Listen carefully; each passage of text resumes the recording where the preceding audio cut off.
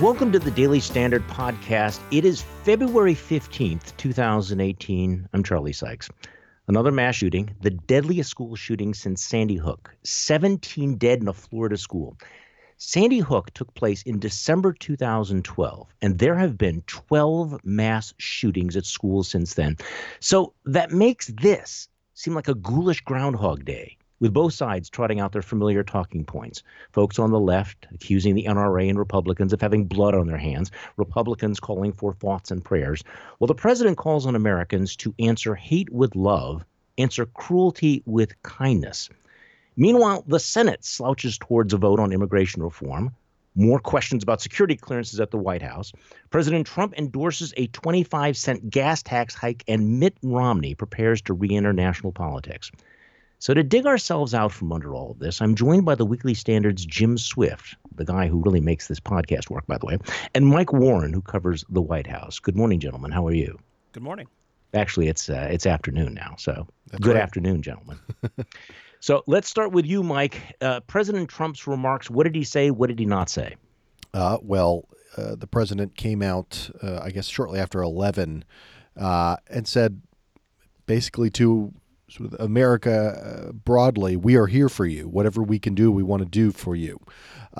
He spoke about, today we are all joined together as one American family. No child, no teacher should ever feel unsafe in an American school. He spoke about how each person who died in Florida from this shooting has had a full life ahead of them. And it was a very appropriate for the occasion, somber speech. He spoke directly actually to children. He said he was speaking to children and students, letting them know, which I thought this was an interesting approach to it. He said, to let them know that they're never alone, that you have people who care about you. I thought it was as much a message to kids who are feeling scared, certainly in the high school itself and also around the country watching this happen, but also to potential school shooters who seem to these young men, and there always seem to be young men. These are people who feel isolated or in other ways sort of disconnected from their communities. He made an appeal to, I think, subtly to those people as well, to let them know that people love them. The one thing he didn't mention at all, which I think a lot of folks on the left who were primed to be enraged about what President Trump had to say, made them enraged, was he didn't mention anything about guns or the specific gun that the shooter used, the AR-15. No, he didn't mention guns, and I see here on Twitter, Philip Rucker from the Washington Post saying, quoting the answer hate with love, answer cruelty with kindness quote, he said, "This has not been a presidency of love and kindness. This would be a rather imperfect messenger." So did the president talk about mental health? Because he had also talked about that on Twitter. And I guess, this is the Groundhog Day aspect of this. What does anybody think now, Jim, you've worked in Congress. Let's just cut to the chase here. Is anything going to be done? Will there be any legislation? Will there be any response? Does anything change after today? No, I mean there's always legislation and there's always a response, it is something that's just going to continue to be sort of a status quo of Democratic members introducing various bills in the wake of all these tragedies, and Republicans basically refusing to vote on them. It probably is, and Second Amendment absolutists and fanatics, and not in a bad way. I myself am a gun owner, and I'm very supportive of the Second Amendment.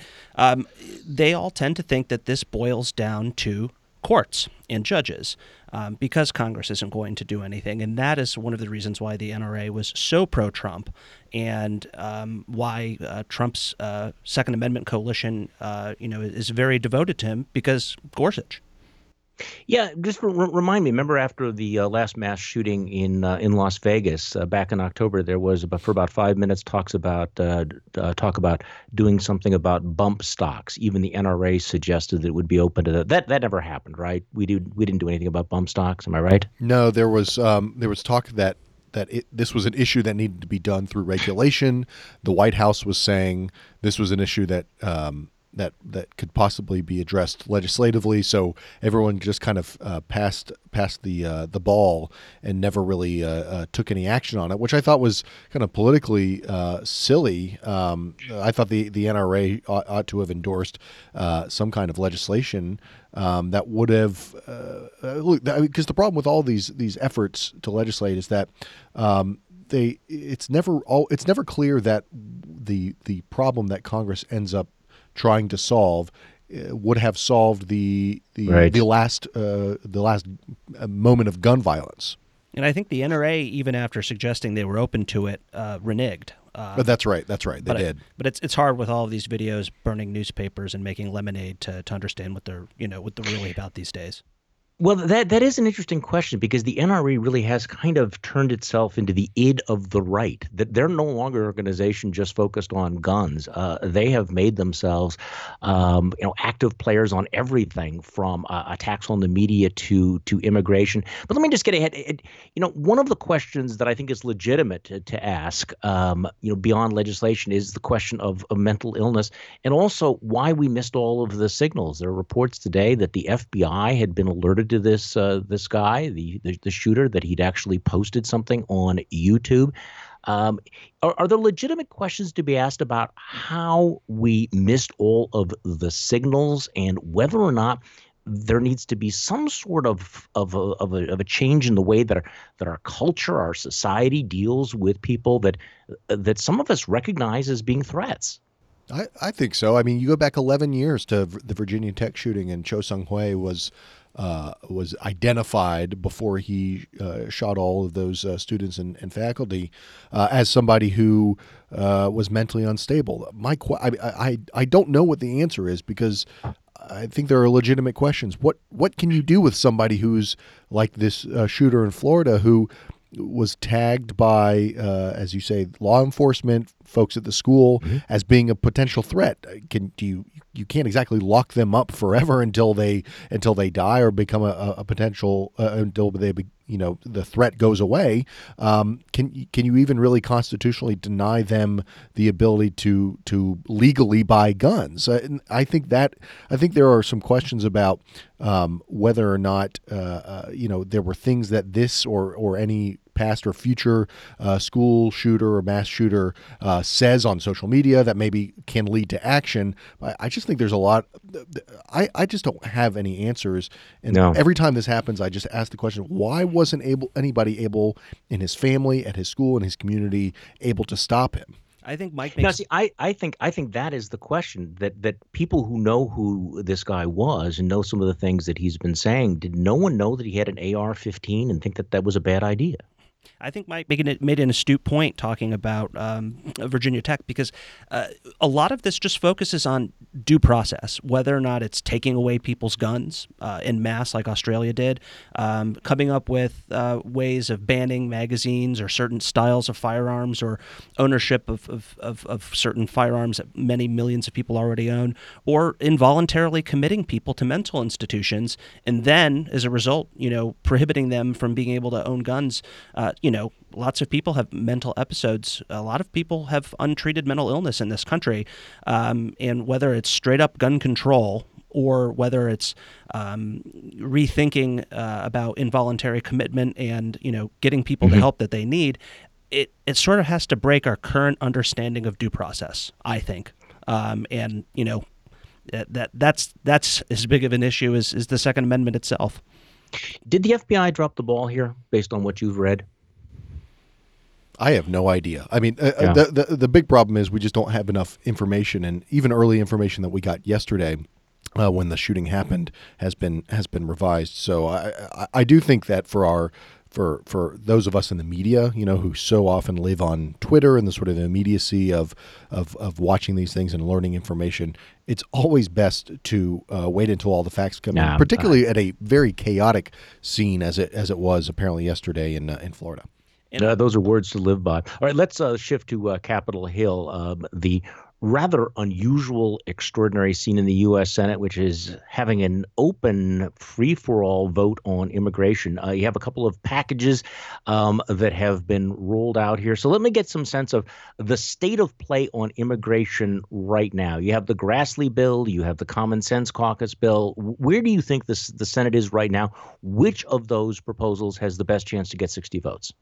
Well, I talked to somebody last night in the in who works on the Republican side in the Senate who leans toward the Grassley bill, or whose boss leans toward the Grassley bill, which is the Trump bill, basically. That's the one that the White House has endorsed, and so they're very skeptical of this, what they're calling the Rounds bill. Mike Rounds is a sort of a backbencher South Dakota Republican senator who was kind of slapped on. His name was slapped on to this Common Sense Caucus bill in order to keep people like Susan Collins' name off of it.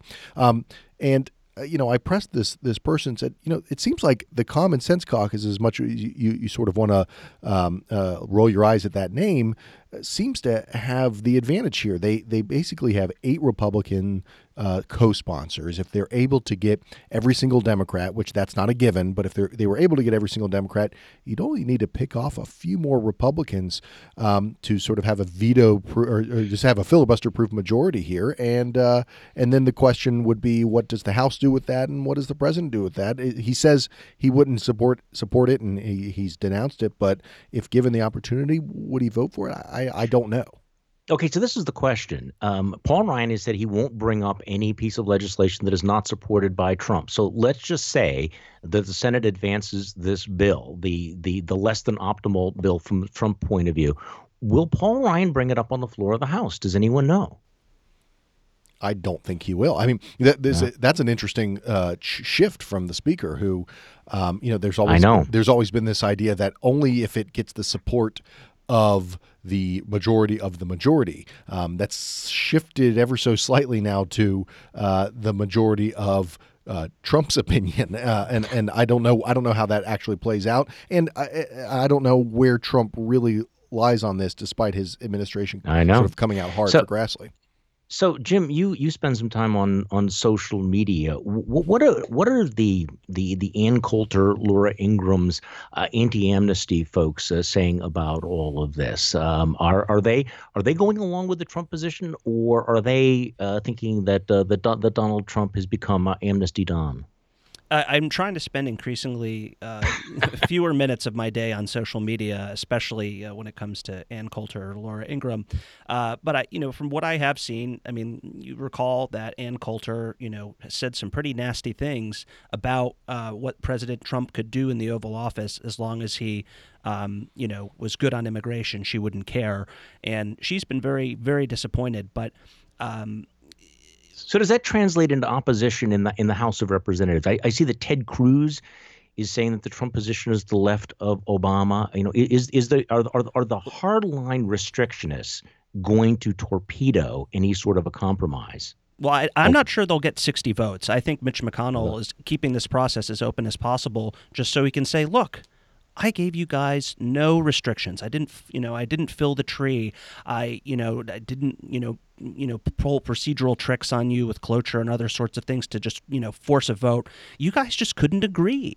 But keep in mind, though, Trump said he'd sign anything that comes to him, right? I mean, yeah, but I would push back on that. I think people are going a little far with the Trump says he'd push back. I mean, I talked to somebody who said he's actually pretty well versed in these issues, and what he views is this 1.8 million people who would get amnesty under this is one of his pillars for the DACA program, for fixing the DACA program. He views that as a concession, and a big concession that Democrats would sort of be foolish not to take. I kind of tend to agree with him. The hinge point on all of this is the question of the legal immigration changes, and I do think the White House has pushed a little too far in trying to get everything that it wants and what David Perdue and Tom Cotton and those types want in the Senate, these restrictions on the visa lottery and these sorts of things.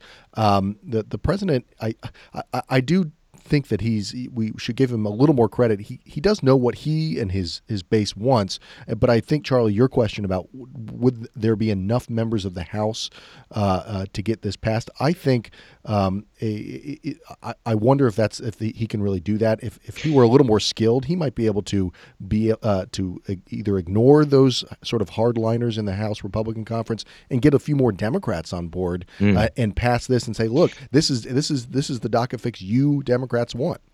But that would really be for the president to play against type here, because the one thing that he's been very reluctant to do is to disappoint his base, and this is the issue that his base is fired up about, and that's why I was asking about, not because I think Ann Coulter is that inherently important. It's just the question of that if there starts to be a drumbeat from what he and Miller perceive to be the hardcore Trump base against this, and I'm looking right now at Twitter, which, by the way, I hate myself for actually doing. And Ann Coulter writes, in exchange for total amnesty, citizenship for illegals already here and who come in the future, Senate immigration bill offers to repaint some of the rickety fences on the border. Compromise. Mickey Kaus basically saying True cannot trust Trump, need to block Rounds bill in the Senate, and tweeting out the switchboard number. So I think that part of the drama is going to be playing out over the next couple of days. How hard will that the anti-immigration wing of the Trump base be in opposition to all of this? Okay, let's switch back to what's going on in the White House. Mike Warren, you have a piece up on the Weekly Standard site that Vice President Pence has given Chief of Staff John Kelly a vote of confidence, asking the question whether that is the deadly vote of confidence. What did you mean? Yeah, I mean, it's somewhat of a joke, right? Every time somebody in the White House declares that somebody who's embattled has the full confidence of the president, whether it's Mike Flynn or James Comey or somebody else, they somehow end up, on the sidewalk a couple days or even weeks later. I don't know. I think this is all up in the air. We were talking yesterday, Charlie, about the kind of future of John Kelly and how the knives are all out for him. There have been some talk that Kelly might have even come out yesterday to talk to the press at the White House before the school shooting sort of scuttled any plans along those lines. You do have to wonder if they do kind of feel like they can weather this storm a little bit now that it's gone on for so long. But I mean, it's just so hard to say. This is a president who sort of makes decisions on the fly, and if he's in a bad mood and there's a moment where he either decides to accept John Kelly's resignation or asks for it or just straight up fires him, it's going to be hard to kind of predict where that is. I just think Kelly is now in a much weaker position than he was certainly last week in his ability to sort of stay in the president's good graces. Yeah. He's never been in the president's great graces, but now he's sort of fallen back even farther. So Jim Swift, it strikes me that this has become a multi-dimensional scandal. That you not only have the issue of spousal abuse, the Me Too movement. You have the fact, the evidence that John Kelly might have lied about all of this, and the third aspect is this whole question of how does this White House go about handing out security clearances? And now we find out that 130 staffers lack these security clearances. That's not going to be an easy issue for this White House, particularly a White House that led Chance lock her up because Hillary Clinton had been so sloppy about security. That's not going to be easy for them to get out from under, will it? Edward Snowden, who I do not follow on Twitter, joked that he was able to get a security clearance, and what about these 130 people? Now Mike might be better qualified to weigh in on who these people are. I don't know who they are, but the White House in the executive branch, probably 10,000 people who work for it. I mean, 130 out of 10,000. It depends on who those 130 are. But you also have to keep in mind that this White House is not staffed up as quickly as other White Houses have. There's a lot of vacant positions there. So 130 is not as small of a number as one might make it seem. Well, especially in the White House. I mean, the question here with these security clearances is the interim security clearance is a legitimate security clearance. It's not sort of substantively different than there's no such thing as sort of a permanent security clearance. You can always have your security clearance revoked. The question is this lag time between a lot of these folks coming in right at the beginning of the White House and the administration and still without clearances and without that sort of having the adjudication being done suggests that there's all kinds of problems, whether it's something as egregious as what happened with Rob Porter, where he had these allegations against him, or some financial considerations that people in the White House were either unwilling to be entirely forthcoming about or unwind themselves from. This is a big problem that Are you talking about Jared Kushner here?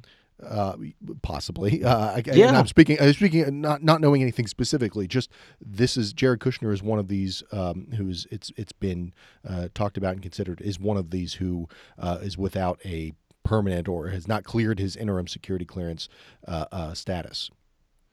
So today was supposed to be Mitt Romney Day. He was supposed to announce that he was running for the United States Senate seat from Utah. He's postponed that in light of the school shooting. But it really raises the question, what should we expect from Mitt Romney? I mean, first of all, I'm acting under the assumption that his nomination and election are pretty much, foregone conclusions. So I guess the question would be, and I'll ask you, Jim, first, does Mitt Romney represent the future of the Republican Party or the past? Maybe neither. What kind of senator would Mitt Romney be? Would he be like a Jeff Flake, or would he be more like a kind of I'm trying to think another sort of un-Jeff Flaking example, maybe like a Bob Corker with a on again off again sort of relationship with him. I mean, Mitt is certainly. I mean, when Mitt ran for president, he was criticized for being a squish who was flip-floppy on issues of importance to the Republican base. Well, now we have a president who definitely has been squishy in his past on major issues to the Republican base. So, I mean, is Mitt going to hop on Rafalka and lead the party forward, or is he just going to kind of be a go along, get along guy who will not make big waves unless it's an issue of importance to him? I just don't know. It's a fascinating question because, of course, Mitt Romney last year, 2016, delivered that speech that was probably one of the harshest and most direct critiques of Donald Trump. But then, of course, we all remember the dinner over the frog's legs, where he actually was willing to join the Trump administration. So, Mike, there are some folks that think that Mitt Romney would be the leader of the Trump skeptical caucus in the Senate. Is that a realistic or unrealistic expectation? I think it's realistic. He comes into the Senate, again, caveats. I think he's going to run. I think he's going to win the nomination and win the Senate seat. Given all that, he would come into the United States Senate in a much different position than your average or even your above average freshman senator, right? He is a previous nominee of the party. And he is, as you just said, Charlie, a leader of a faction within the Republican Party that is not as small and marginalized as we would think, which is a skeptical of Donald Trump, skeptical of his approach on the issues, whether they're foreign policy, national security, economic, trade, all these sorts of things. And he brings a sort of, to use a terrible term that's always used on cable news, he brings a certain gravitas to that. He doesn't look like a sort of also, sort of has been like a Jeff Flake or a young rabble rouser. He is an elder statesman. I think at that point, the question for Mitt Romney is, where does he choose to fight his battles with the Trump administration on? Other senators in the Republican Party choose those battles all the time. It will just sound different coming from somebody who a big chunk of the American people and 90% of Republican voters in the country voted for 6-7 years ago for president. I wasn't going to bring this up before, but since we're talking about the Senate and Senate primaries, Kelly Ward, who is running in Arizona, I think I tweeted out yesterday something where I described her as was one of the more loathsome folks in the political pipeline. She's in the news because she's been soliciting support using memes or associating herself with memes that call into question John McCain's mental stability, and apparently was also touting an endorsement from a completely fake news website. Is Kelly Ward right now? Is she the front runner in this race? What does she represent in the Republican Party right now? Well, I take a big interest in this because she could be running for my old boss John Kyle's seat now that Flake is leaving.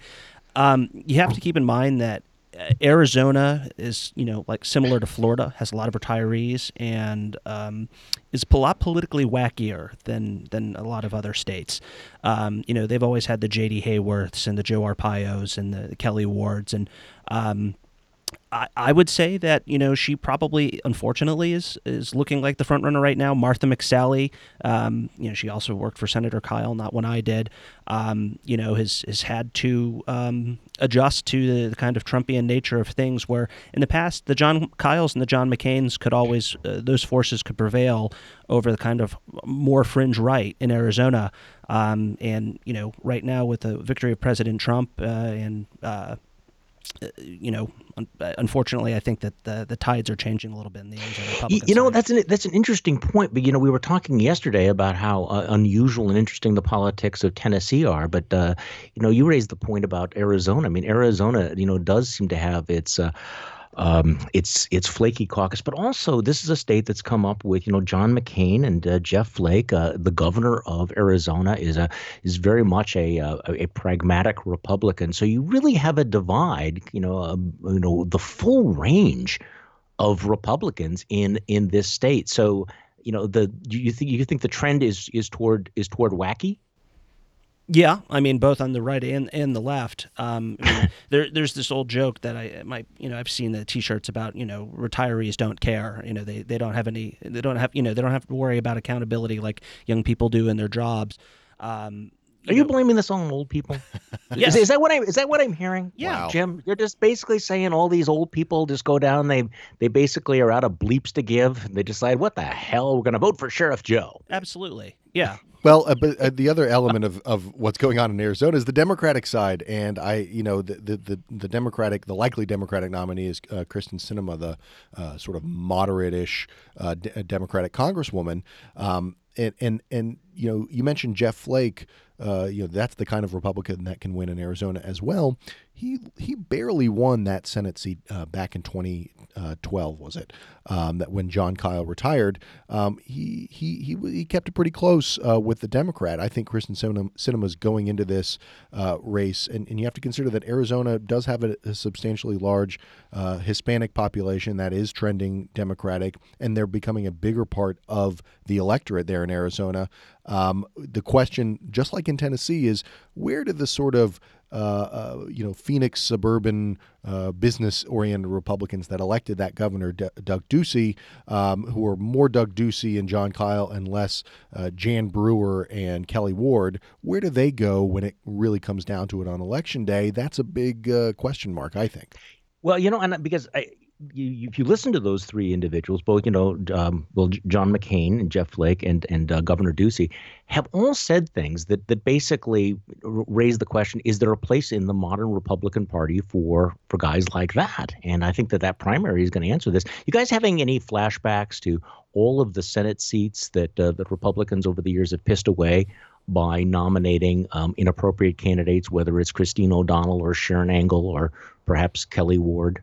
Is this kind of a replay of all of that, or Roy Moore by more recently? Right, but I would say that the other forces, whether you want to call them establishment or whatever, have sort of learned a little bit how to fight back, and it's not always a straightforward answer. If you had gone back to 2009, you would have thought that it was crazy for this state senator named Marco Rubio in Florida to be challenging the sitting governor, who's a good Republican, Charlie Crist, in the primary, and how could people even be getting behind him? But we of course know what happened with Charlie Crist and what happened with Marco Rubio. I think that it's a little more complicated, and I think that it's actually hurt by some of those races that, as you say, Charlie, that Republicans pissed away in the past.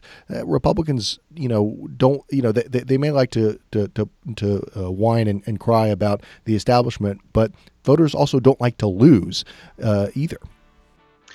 Gentlemen, thanks for joining me. I really appreciate it. Jim Swift, Mike Warren. We will be back tomorrow. In fact, on the Friday edition of the Daily Standard, we're going to be talking about some of the insanity going on university campuses and whether or not that is leaking out into the general population. Again, thanks for joining us.